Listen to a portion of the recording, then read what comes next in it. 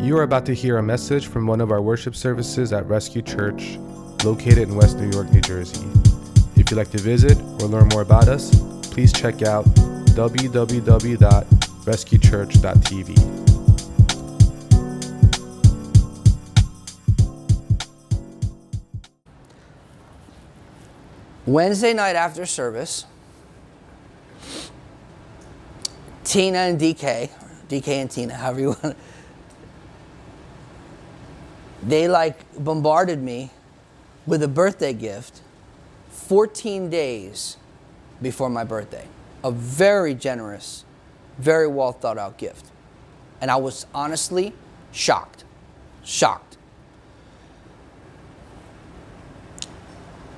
Yesterday I woke up to hot breakfast and I was going to a powerlifting meet and I was on a time crunch, right?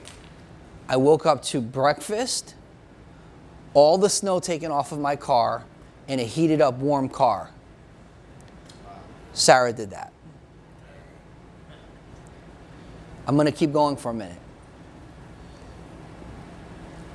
I come in today, and DK looks at my PowerPoint and needs a little help.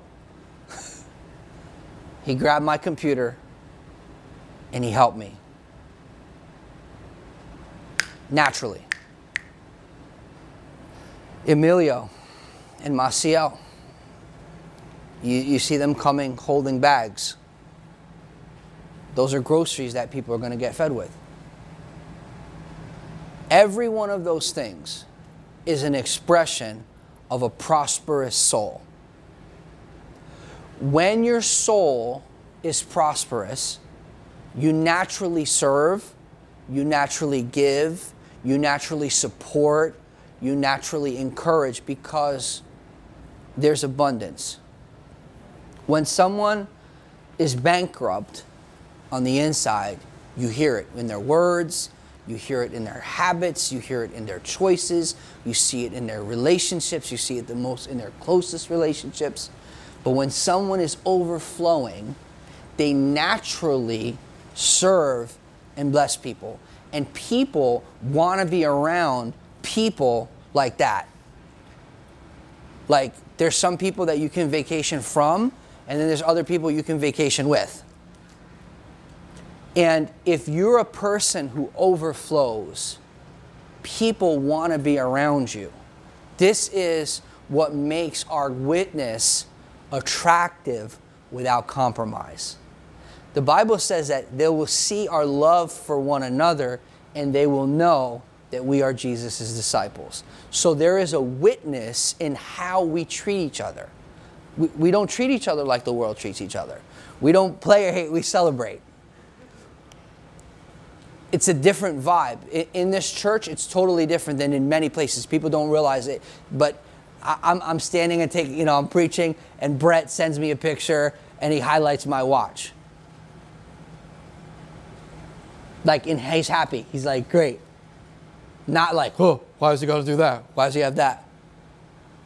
That is a result of a prosperous soul. A prosperous soul wants you to do good. A prosperous soul wants you to buy your first house. A prosperous soul wants you to be married to a godly man. A prosperous soul wants you to succeed in life. But someone who is bankrupt, they're jealous, they're envious. Why this? Why that? Why you? Have you ever asked? So these are all internal issues. And the issue is, this is what your life is going to look like. It's going to look like one of these cups. Now the choice is yours. The choice is yours. So you can be, when we come to Christ, we're like this broken, shattered cup. And this was my life before Jesus. Like shattered and broken with no excuse and no reason why.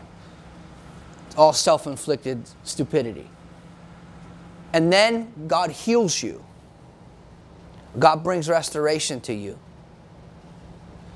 And that's good.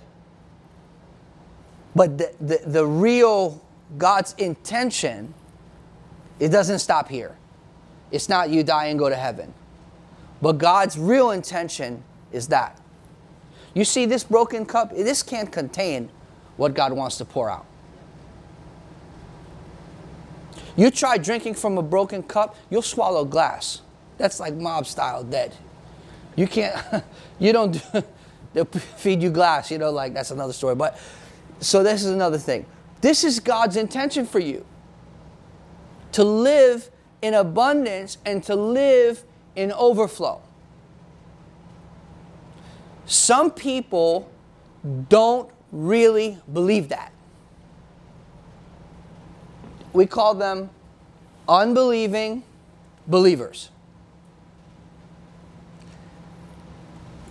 But this is God's intention. Now, in the scripture, the Bible speaks about the soul, this is in the King James, 498 times. The Bible speaks about the heart, H-E-R-T in English, you find that word, 895 times.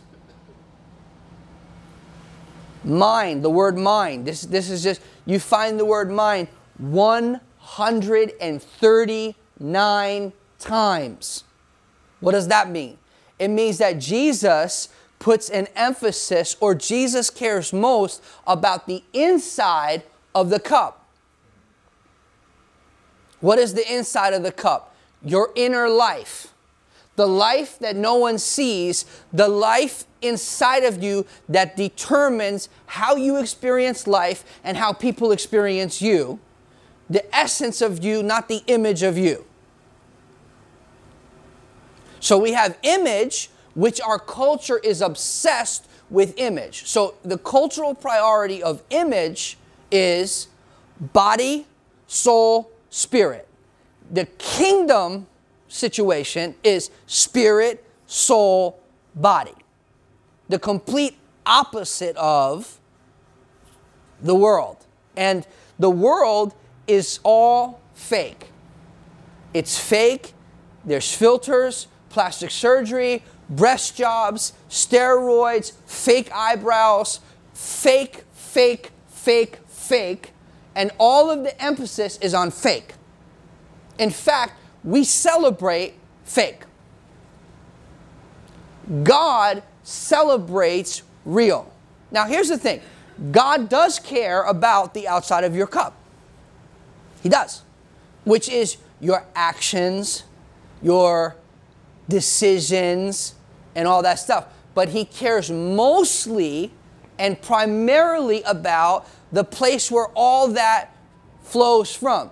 Guard your heart with all diligence, for out of it flows what? The issues of life. In other words, if you have issues in your life, where do they go to? Where are they rooted in? The heart. Where is the first place the gospel goes to work? In the broken-hearted. The first and primary work of the Spirit through the gospel is on the inside. Let me give you an example so you understand how new covenant this is. In the old covenant, you commit adultery when you commit adultery. Jesus said, if you look at a woman to lust, you've already committed adultery. What is He going after? He's not going after the outside of the cup. So He's not going after the cocaine or the weed or the promiscuous lifestyle. He's going after why. Why? He's not impressed by public prayers. He goes, no, don't pray to be seen. He's not impressed with big offerings, although He watches the offering bucket. People are like, Jesus doesn't care about that. He watched it, and He made a comment on a poor lady who gave everything. And that was more to Him than a rich guy who tipped God. That's a whole other thing. So people are like, Jesus doesn't care about that. No, actually, He does care about that. But what He cares more about is the motive. The priority of it is the motive. Is it an expression of gratitude and generosity, or is it a religious ritual? So He addresses praying to be seen, which is the desire to be recognized by men. And then giving to be seen and say, oh, look how generous this person is, which is the wrong motive. Or fasting, the appearance of spirituality. Jesus said, don't do that. Wash your face. Spray your cologne. Don't. We don't need to know that. That's between you and God. And it says God sees in secret. God rewards in open. The Father's waiting in the secret place. So the priority of God is our private life, in our inner life, and what is going on with us. Really. So before I was a pastor, I traveled as an itinerant preacher. And I would go to churches and I would ask people, how you doing? And they would say, business is good, church is good, this is good. And I said, man, I'm asking the wrong question. No one's giving me real answers. And so I started asking, how are your emotions?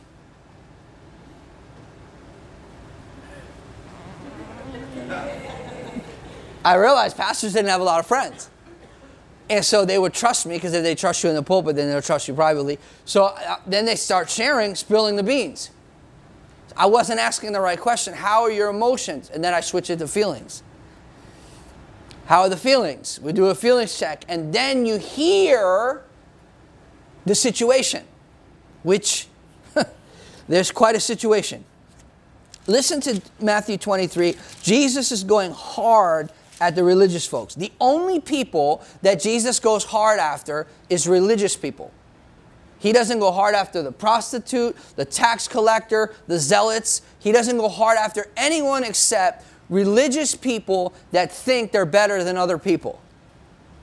Those are the people that he goes after. And the word that he uses for them is hypocrisy, which is like a mask that you put over your face at a screenplay, which I call it a Sunday smile. You don't have to do a Sunday smile here. If your life is broken beyond description, you can cry and weep and we'll hug you and love you, because we know what that feels like. So that's okay. You don't have to pretend here. Okay, Matthew 23, 25 through 26. He's going hard at them. Watch this. Woe to the scribes and Pharisees and hypocrites. You cleanse the outside of the cup and the dish, but inside they are full of extortion and self-indulgence. Blind Pharisee, cleanse the inside of the cup and dish, that the outside of them may be clean also. Okay. People are like, oh, I can't come back to church because I'm not right. That's exactly why you should come back to church, because you're not right. I can't take communion because I'm struggling with sin. You should repent of your sin and take communion, because the victory is in the body and in the blood. It's not in you. Well, I don't want to tell anyone what I'm really going through. Shame will keep you stuck. I don't need anybody. You won't do anything.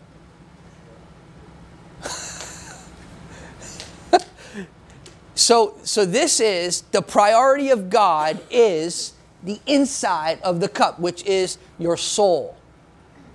He said they're full of dead man's bones. That's another thing he said to them. Which death to religious people is unclean. They can't touch that. So he's saying you are unclean where it matters the most, and where it matters the least, you got the nice robe and the Sunday smile, but inside you are full of self-indulgence and extortion, which means they had a problem with lust and greed, and they abused power. If that is not the operation of a religious and a political spirit, I don't know what is. And that is what is full. America is full of that. Full of it. White church, black church, green church, yellow church, red church, any language. This is the spirit of most of what is out there. Self-seeking and self-indulgence, not people that are saying, you know what? We need to deal with the inside of the cup. And you have to hear this in the spirit of what I'm saying. I am not pointing a finger and saying, we're the only real thing. I'm not even saying anything even like that. But I'm saying that this spirit will get a hold of you and will give you an antichrist priority system that will cause you to religiously pretend instead of let the gospel do heart transplant. God wants to do the hard and the deep and the painful internal work, because that's where the joy and the abundance in your life will flow from within you. Jesus said, out of your innermost belly, in your gut, rivers of living water will flow. Not from heaven falling down. No. From you. From you. You're supposed to be a fountain. Not just Jesus, you. When you go somewhere, the Holy Spirit should come with you. Not just, oh God, let fire fall, wind blow, glory. Yeah, that's good. We want that too. That's a metaphor for saying we want the Holy Spirit's presence. We want it in us. We want it upon us. But I also want it to flow from me. And whatever you really want, that's what you'll have more of. People always have more of what they really want. Ain't that something? We're going to go through some scriptures today. Let me go back to Psalm 19. My son read this if you were here before worship. Verse 7, it says this, the law of the Lord is perfect, converting the soul. The problem is not the law, the problem is people. The law of the Lord is perfect, converting the soul. Watch this. Watch what comes from the converted soul, or the soul that has returned to God, which is in New Covenant language, repented. The soul that is turned back toward God. Look at this. The law of the Lord is perfect, converting the soul. The testimony of the Lord is sure, making wise the simple. In other words, the testimony of the Lord will turn a fool into a wise man. The testimony of the Lord is transformational in nature. It'll change you deep within you so that your desires and your responses and how you perceive is completely transformed. It'll change your taste buds. It'll change your perception. It'll change what you think is attractive. The law of the Lord is perfect, converting the soul. The soul needs to be converted. The soul needs moral absolutes to function correctly. Why is there so much mental illness? Because of a lack of moral clarity.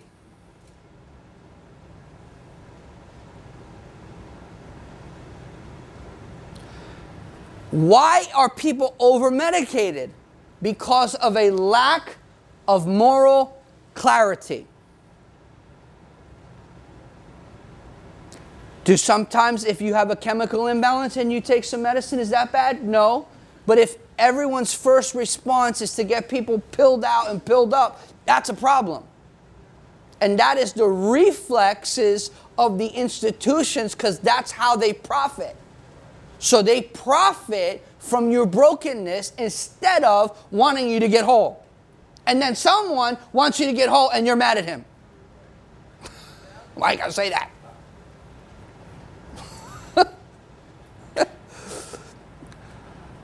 The law of the Lord is perfect. The law of the Lord shows me I am not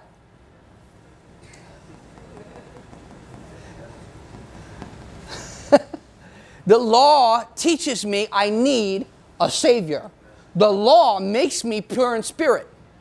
Because I say, whoa, uh-oh. Like, yeah, I'm not going to mouth off to the judge. I'm going to be nice. Sorry, judge. Like, yo, man, what up? Like, no. Don't take that ghetto stuff somewhere else. Not with the judge. And if it's a lady judge, you're definitely going to jail. So that's another story. But anyway, the law of the Lord is perfect, converting the soul. The testimony of the Lord is sure. So now the converted soul participates with the word and produces a testimony that is transformational in nature. So when your soul is convinced that God's way is the way, then you participate with what you're convinced about. If people are not convinced, they won't participate.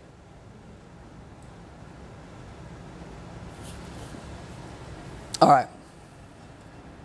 Now, this is fascinating. Look at this. Psalm 23, you know this very well. He restores my soul. Okay. This is interesting because you're going to see in Peter that he does it. Psalm 23, it's him doing it. And then in 1 Peter, It's you doing it. And so what is it? Both. Both. It's not, okay, we don't work for salvation, but we work out our salvation. We work from salvation, and we walk out our salvation with fear and trembling, which means you need to take Jesus seriously. Like, serious, because he takes you seriously. He gave his life for you. So he doesn't say, oh, whatever, they're no good, so forget them. No, he's like, they're no good, so I want them. Great. It's like he goes to the car lot. He's like, where's the lemon? I'll take all those guys. That's just Jesus, He restores my soul. So hold on. Let's just talk about, well, what is the soul?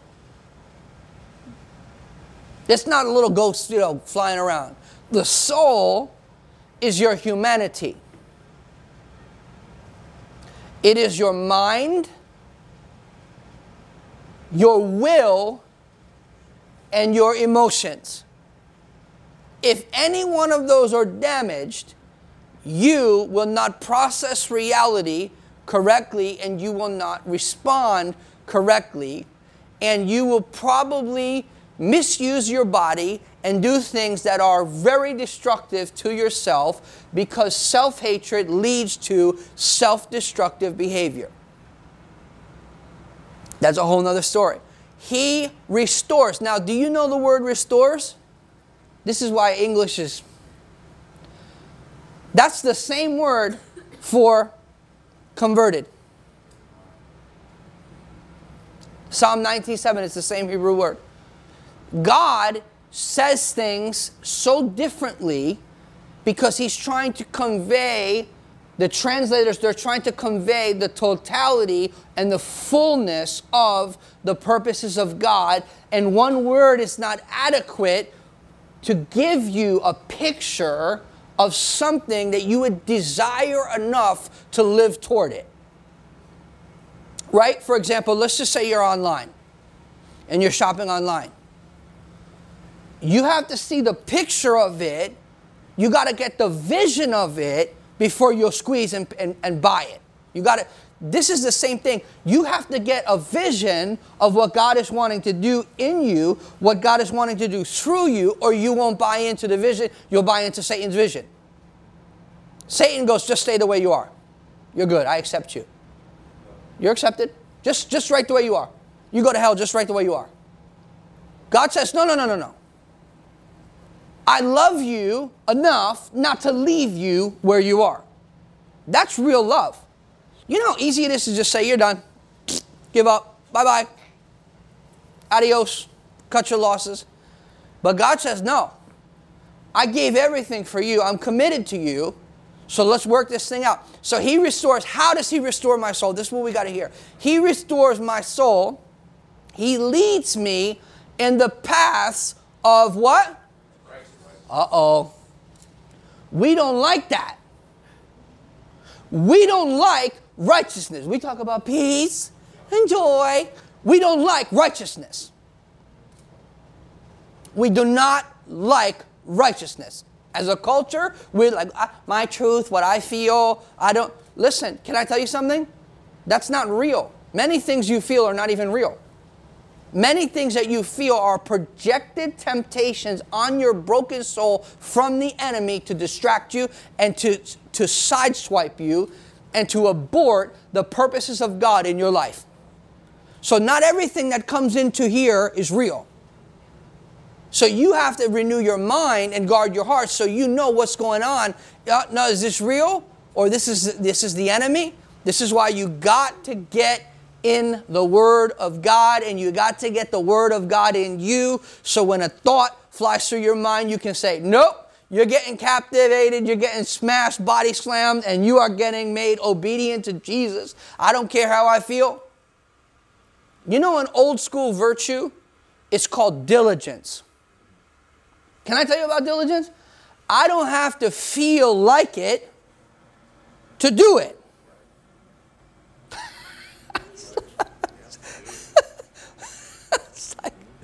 I wasn't feeling it. Oh, you weren't feeling it. Oh, that's wonderful. So that means that your life is based on your feelings. Oh, that's a real key to be successful. Yeah, all the successful people are doing it. This is why undisciplined creatives are broke. Because they have a potential for greatness, but they don't have discipline. When you find a disciplined creative, they're very rich usually. Discipline is the thing that realizes human potential.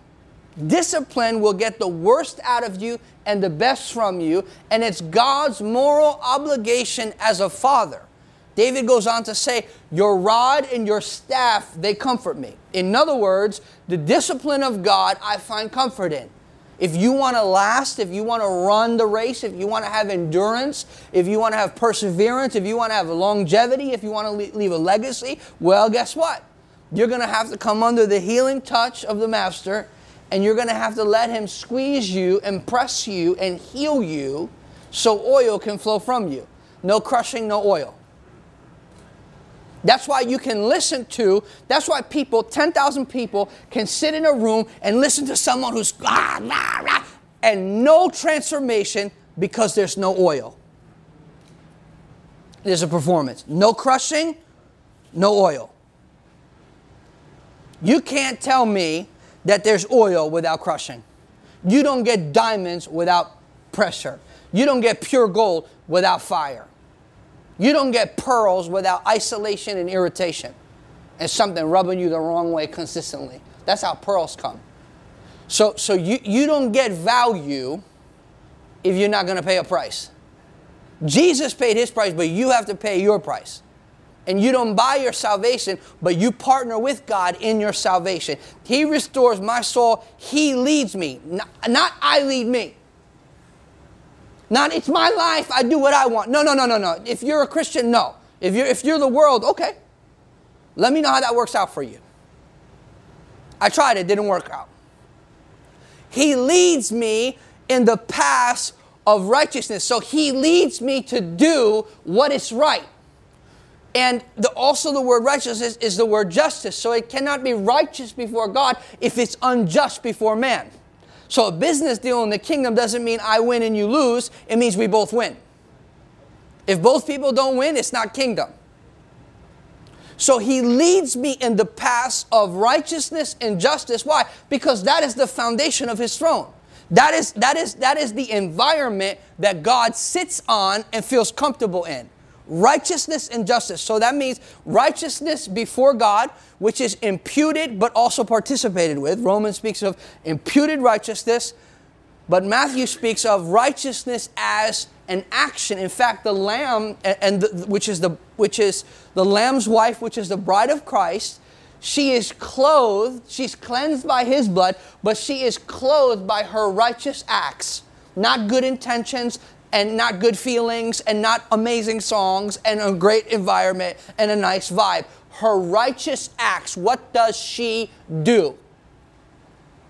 My wife doesn't show me, oh, I love you. She showed me that she loves me when I came home in my office, and all of my sneakers were put in new cases that they bought for me, and they made them yesterday. That's what I came home to. Actions, not words. Words don't cost you anything. That's what I came home to yesterday. I said, what did they do? They took all my sneakers, organized them, and put them in boxes. Now we need more boxes. But the righteous acts, the bride is clothed in righteous acts, not good intentions. That's another story. He restores my soul. He leads me in the path of righteousness. So sin breaks the soul. Sin damages the soul. Sin does not allow me to relate to myself correctly. You cannot even have a healthy relationship with yourself if you're living in perpetual sin. How do I know? I tried it. I'm telling you, it doesn't work out. And you go from, listen, this is true. You go from your own worst enemy to your own best friend. I say when it's day off, I go, I'm spending time with my best friend. I have a great old time by myself because I don't hate myself. Some people cannot be left alone, can't be quiet, always have to do something because they're stuck with themselves and they're not happy with who they are. But the more you know Him, the more He changes who you are, the more you feel comfortable in your own skin, even if it has some stretch marks. He restores my soul. He leads me in the path of righteousness. So part of the restoration comes through doing what is right, which means no matter how much I preach, no matter how much we sing, no matter how much you cry, if you are not willing to do what is right, things will not be made right. Anyone who tells you otherwise is not being honest with you. The restoration comes not only through rest, that's true, but it comes through doing what is right. In other words, you set your heart on doing what is right no matter how you feel. Sticking to it. Okay. And He does this for your Instagram account. He does this for your net worth. He does this for your portfolio. He does this for your watch collection. He does this for what? For His name's sake. Not your name, not my name. His name's sake. That's why He does it. Because it's in His name that men are saved. It's in His name that the sick are healed. It's in His name that the dead come to life. It's in His name that the lost come home. It's in His name is the name that is above every name, that one day every knee will bow to that name. So He restores your soul and He leads you the right way for His name. Can I tell you the fastest way to get blessed? I tell you this, you don't believe me. The fastest way to get blessed is to participate with His name. What is it? You know the only thing that God is committed to build is His church? I'm not saying Rescue Church. I'm saying His church. His church. His church. That means that those who are allowing Him to lead them, those who acknowledge they need Him to be the leader, that is the only thing that He has committed His resources, His power, His infinite wisdom to that. So, I'm not the smartest guy in the world, but here's what I do know. If you want to get blessed, then you got to get in line. Okay. This is Peter now. Since you have purified your souls in obeying the truth. Uh-oh. Not my truth. This is my truth. There's no such thing as your truth. It doesn't exist. There is the truth. It's either the truth or it's not the truth. It's not a truth, my truth. This is the culture that we live in. And, him, she, they. Well, wait a minute. That ain't working out for you. Her, him, she, they. No. That's not going to help you. Obeying equals purifying. Anyone who has this hope in Him purifies himself as He is pure. Did you know that hope was a purifier? If you have hope in your life, naturally you will want to live pure before the Lord. Which leads to confession. It leads to forgiveness. It leads to saying, you know what, I made a mistake. God, forgive me. Not wiggling out of it, my trauma, blah, blah, blah, blah, blah, my upbringing, my blah, blah, blah. You know what? You eventually have to forgive and get over it or you'll be stuck from it. And I'm not minimizing the pain or the abuse or the dysfunction, but if you're not willing to forgive, you're not willing to go free. There's no other way. Since you have purified your souls. Who? What does it say? Does it say God does that? I'm sorry, that's not what it says. I know that we want God to do our part. That's why we pray.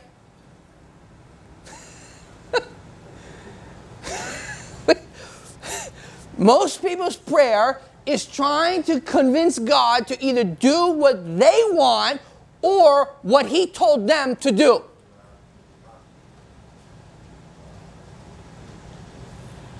Since you have purified your souls in obeying. You know what obeying means? Keep doing it. Well, you don't know how I feel. Well, Pastor, I had a hard week. Well, we all had a hard week. Welcome to planet Earth. Do what's right anyway. That's old school. I was raised like this. It doesn't matter how you feel. I can't remember one time in 2 a.m. when I heard my wife go, and I don't know about this. All these men that get up and change diapers and stuff, you guys are great people. I had a wife that wasn't like that. She's old school. You know what old school means? Old school. Like that's a baby, that she had that baby, she take care of that baby. That's old school. Now you got men feeding everyone. I mean, God bless you guys. You're amazing. I was not that amazing, I'll tell you that, for sure. But I never once heard my wife say, 2:30 in the morning, honey, do you know that I feel like changing diapers right now? I mean, I really feel it. Oh yeah, I feel it. No, I've never seen, the maternal instinct immediately pops up. Immediately. That's why when I hear guys doing that, I'm going, wow, interesting house she got. The maternal instinct in her wakes up. It's like the grizzly bear. You touch the kids, the grizzly bear is going to kill you. The grizzly is going to come out. Sarah put her teacher voice on and scare everybody. The maternal instincts come out.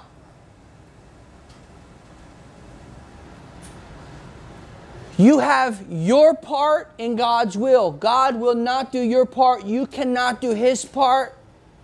And God bless all the guys that change diapers and feed babies. You guys are amazing.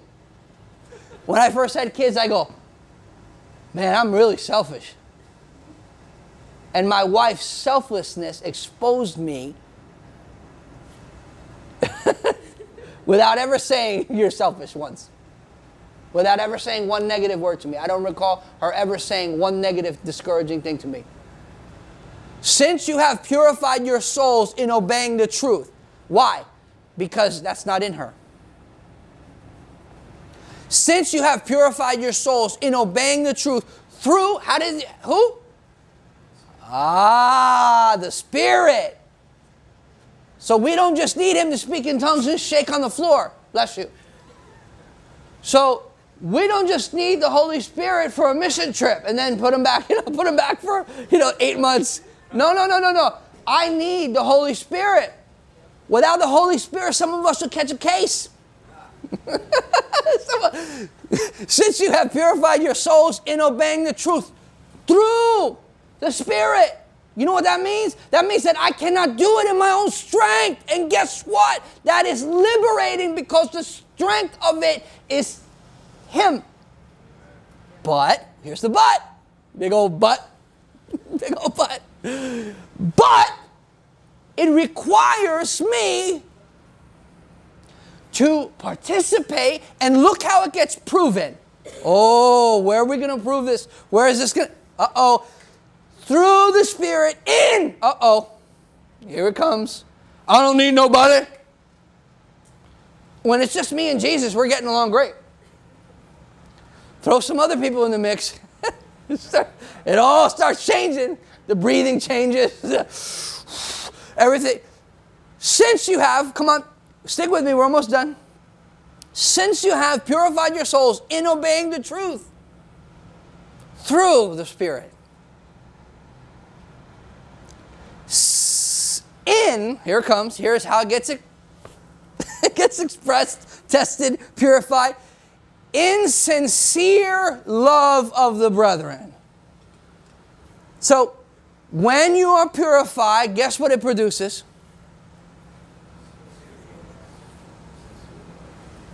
Even I can see that. It's like, sincere love of the brethren. Love one another fervently with a pure heart. Did you see a few weeks ago, Brett? I thought he was jumped through the roof. When he heard that Tina and DK were pregnant, that DK impregnated Tina, he almost jumped through the roof. Cat's child was like it felt like an earthquake in this double-wide storefront hood church that I love and I'm thankful for. But that's love. That's sincere love with not an ounce of fakeness in it. Not an ounce. Like, no, there's nothing fake. It may be crazy, but there's nothing fake. When he heard that, he celebrated her with fervent love. I don't think I could have jumped like that if you gave me $1 million. I mean, I would have jumped and stuff, but not like that. That was like, he was absolutely overtaken with joy for someone else. And that is sincerity and pure love. That's fervent love. That's like, man, I want to see you do good. If you wanted to see me do good, like I want to see you do good, we'd never fight. You never have any jealousy. There's no insecurity. You're you, I'm me. I want you to win. You want me to win. We help each other win in Jesus' name.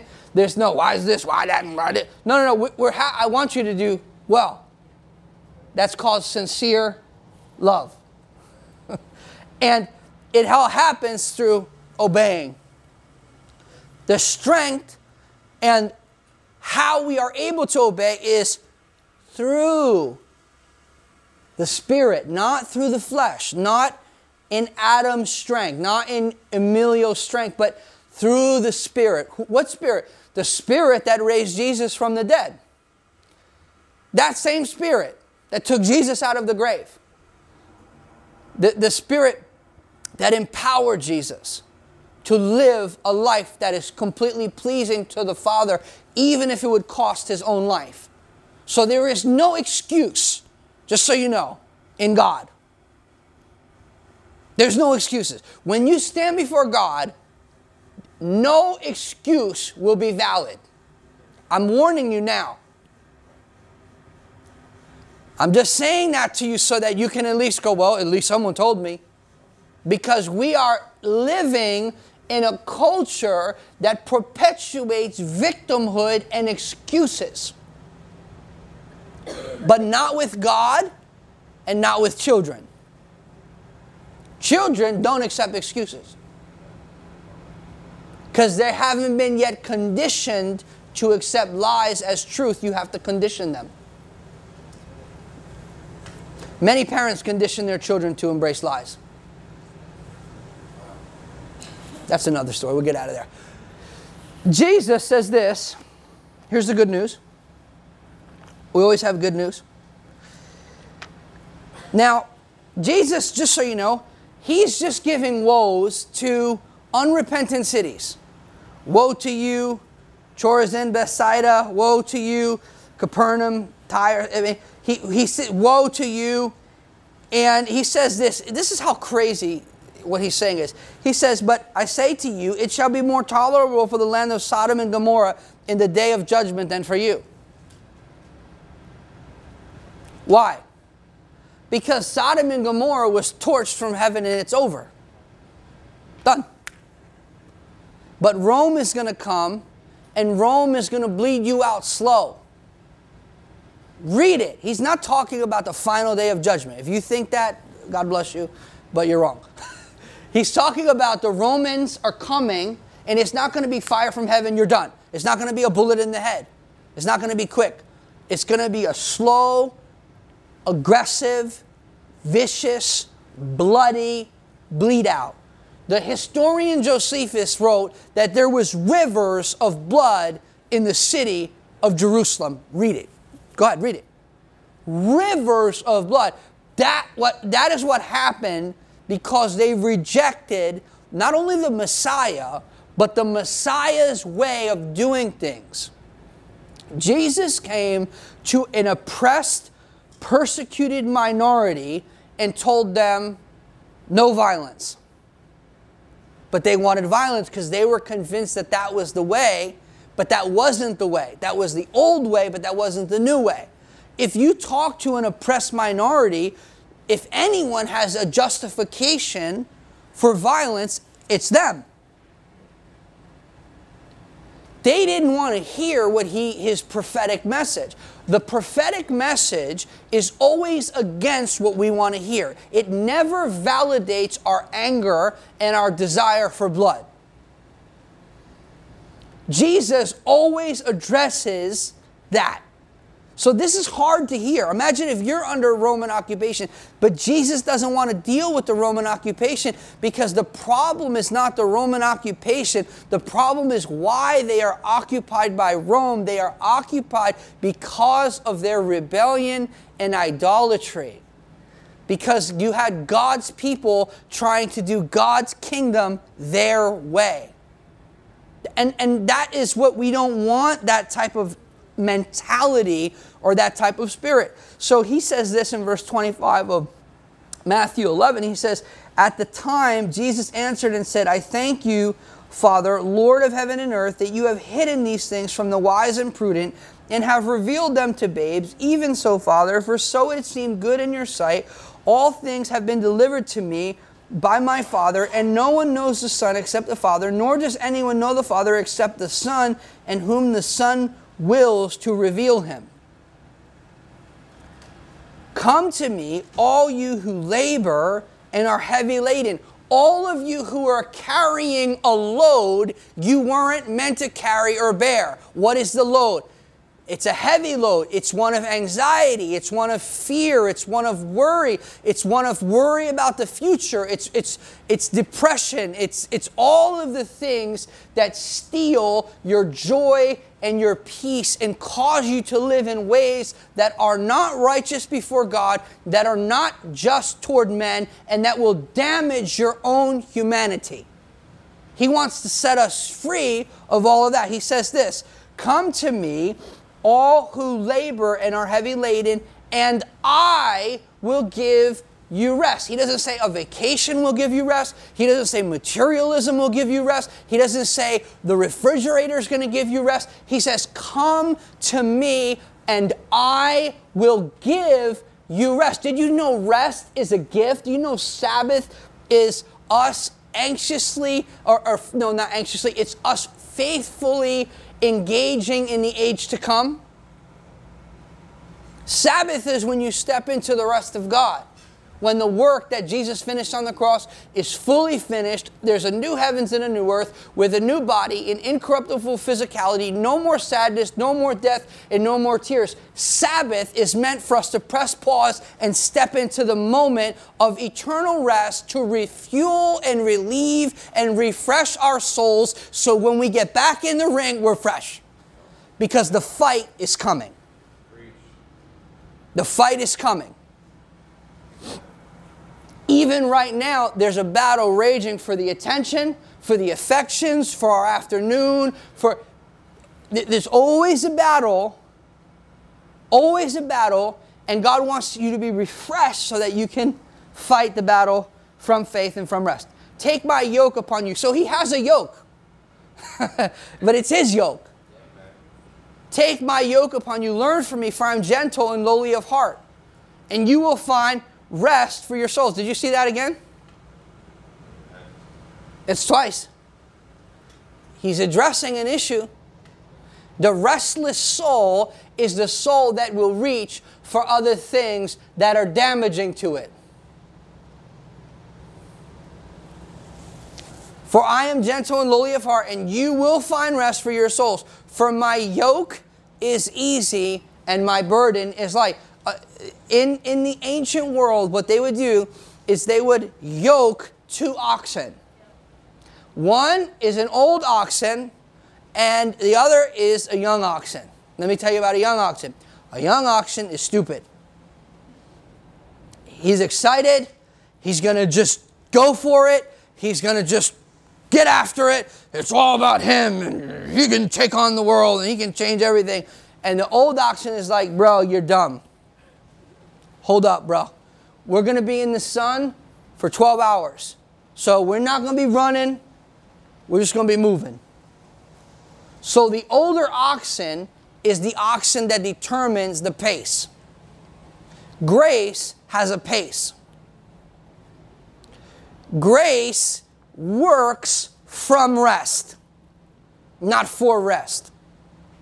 Grace ministers from approval, not for approval. Grace is free of anxiety. Grace means you may not go faster, but you'll go longer. You don't have to be in a rush. Being in a rush is based on fear. It's based on lack. It's based on worry. But you can allow God in Christ to be the one who determines your pace.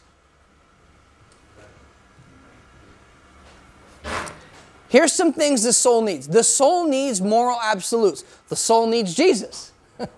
The soul needs patience. Jesus says this, in patience you possess your soul, which means that you don't have rule over your own mind, will, and emotions without patience. What does that mean? It means that cognitively your mind needs patience to function optimally. It means that your emotions need patience to function optimally.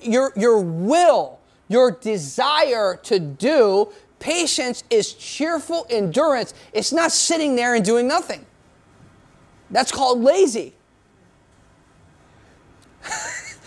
Your soul needs hope. Hope is the anchor of your soul, which means that your soul cannot function correctly, cannot process things properly without hope, which is why the enemy works so hard to get us to feel hopeless, because if we feel hopeless, we will destroy ourselves. We will self-destruct.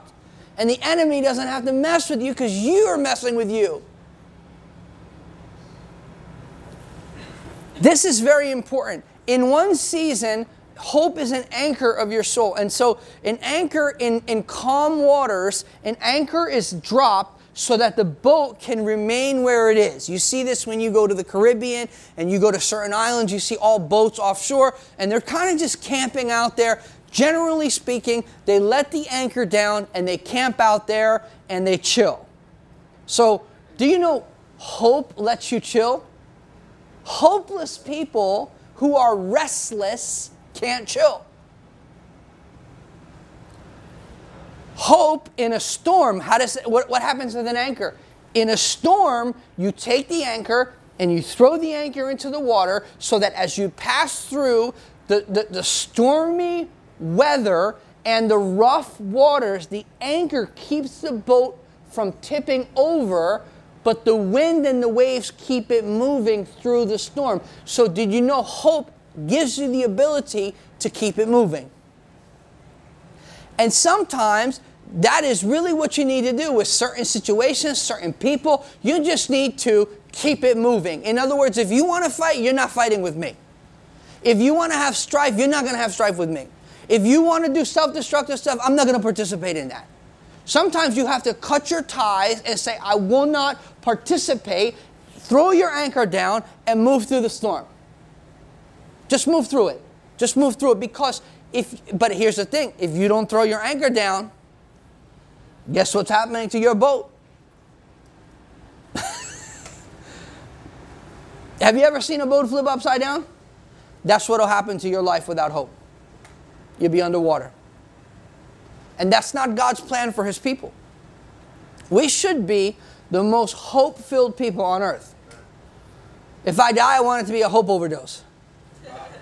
It's like I'm dead with a smile.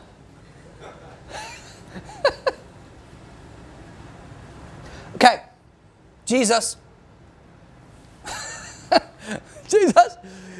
Jesus wants you to come to Him. It's going to get too simple, I'm sorry. He wants you to perpetually, boldly approach the throne of grace to find grace and mercy. That's what he wants to give you. Not judgment, not criticism, discipline and mercy. If you didn't need mercy, you wouldn't need discipline. Did you know that mercy, many times discipline and warning, is an expression of the mercy of God? He wants you to come to him. Number 2, Jesus wants to convert and restore your soul for his name's sake.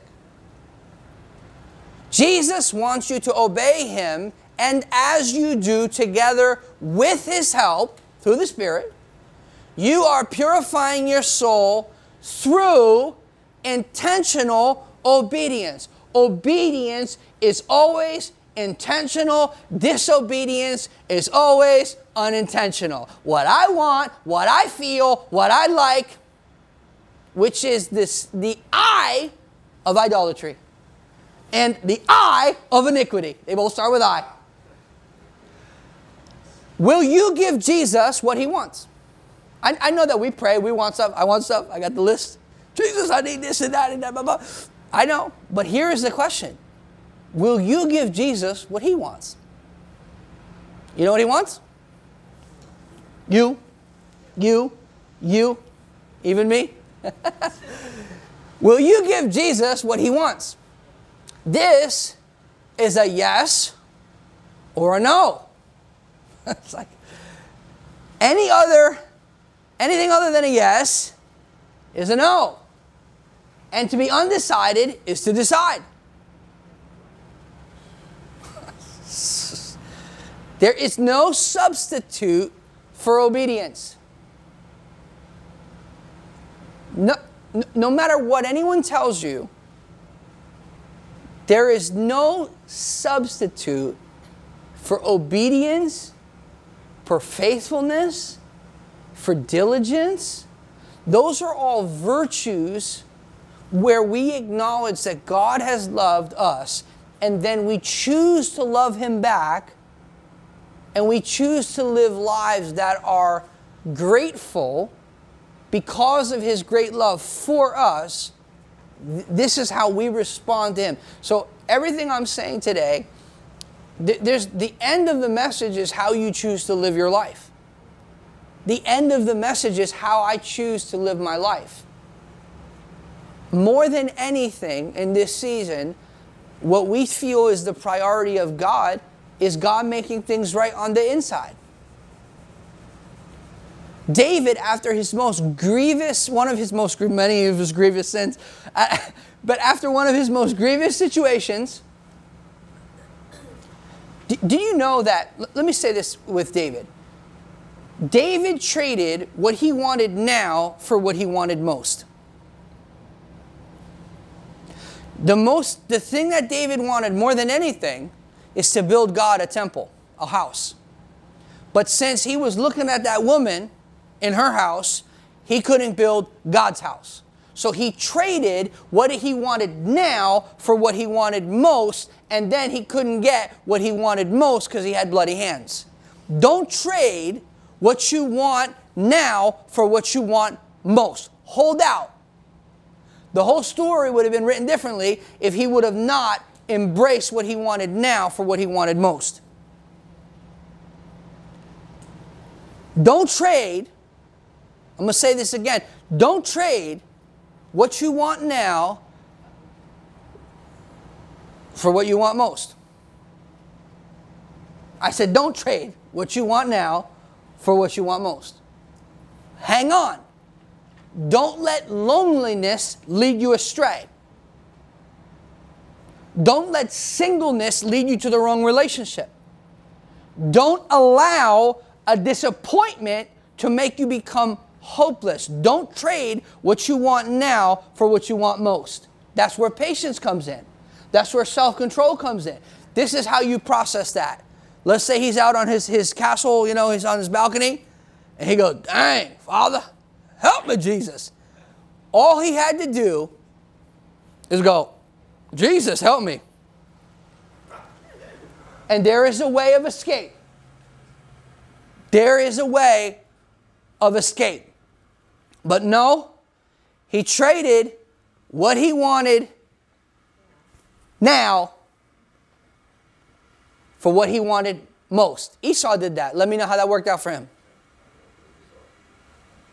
It says that he sought repentance with tears and didn't find it. Repentance is a gift. If you find it, you better hold on to it. Or else you can lose your marbles. That's what happens to people. Oh yeah, the conscience can become seared. You can hear the truth so much that you become immune to it and you do nothing about it. Versus the guy that hears it in Saudi Arabia or the woman that hears it in Iran one time and they'll die for it. While we choose to be victims our whole life and do nothing with the gospel. It's not healthy. It's not right. Jesus deserves more than that.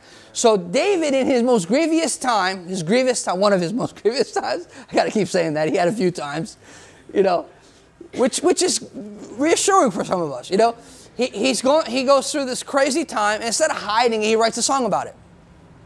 And one of the things that he said is that you desire truth and the inward parts. If truth is within you, you will navigate your affairs differently and you won't have affairs. Praise the Lord. But truth brings freedom. But before truth brings freedom, truth stings. Truth stings. You can't tell me it's the truth if it doesn't sting. That's the nature of an antiseptic. If it cleanses, it stings. But before you can put your little Neosporin on your boo-boo and God can restore your life, well, we got to clean it out. And that's what God wants to do. And He wants you to participate with Him. And there is no substitute for obedience. What does that mean? That means the ball is in your court. That means that if you draw near to God, He will draw near to you. You know that many people think drawing near to God is just sitting there turning worship music on and then living the same. Drawing near to God is, no, you know that this is not righteous. Don't do that. No, you know that this is unrighteous. Don't say that. No, it's not just praying or singing or Bible reading. It's actually doing what we know to do. If the guys who follow Jesus didn't do what God had revealed, we wouldn't be reading their writings because they would be nobody. Because who can tell you about something that they didn't do? So if we don't live it, what does our witness look like to the world? It looks disingenuous. It doesn't look real. It looks fake. But if we live it, then they go, okay, man, there's something different here. There's something different with this person, this family. Man, now I can seek refuge in this place or with these people or in this family or with this church because there's something solid about them because we've allowed the Lord to heal the little broken cup. And then He's cleaned the cup. And then He starts pouring into the cup until the cup overflows.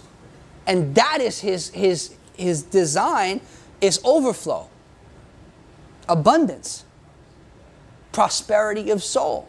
Which we're gonna cast that vision soon. So Lord, we come before You today. And we thank You that Pastor finished at 12:04, Lord.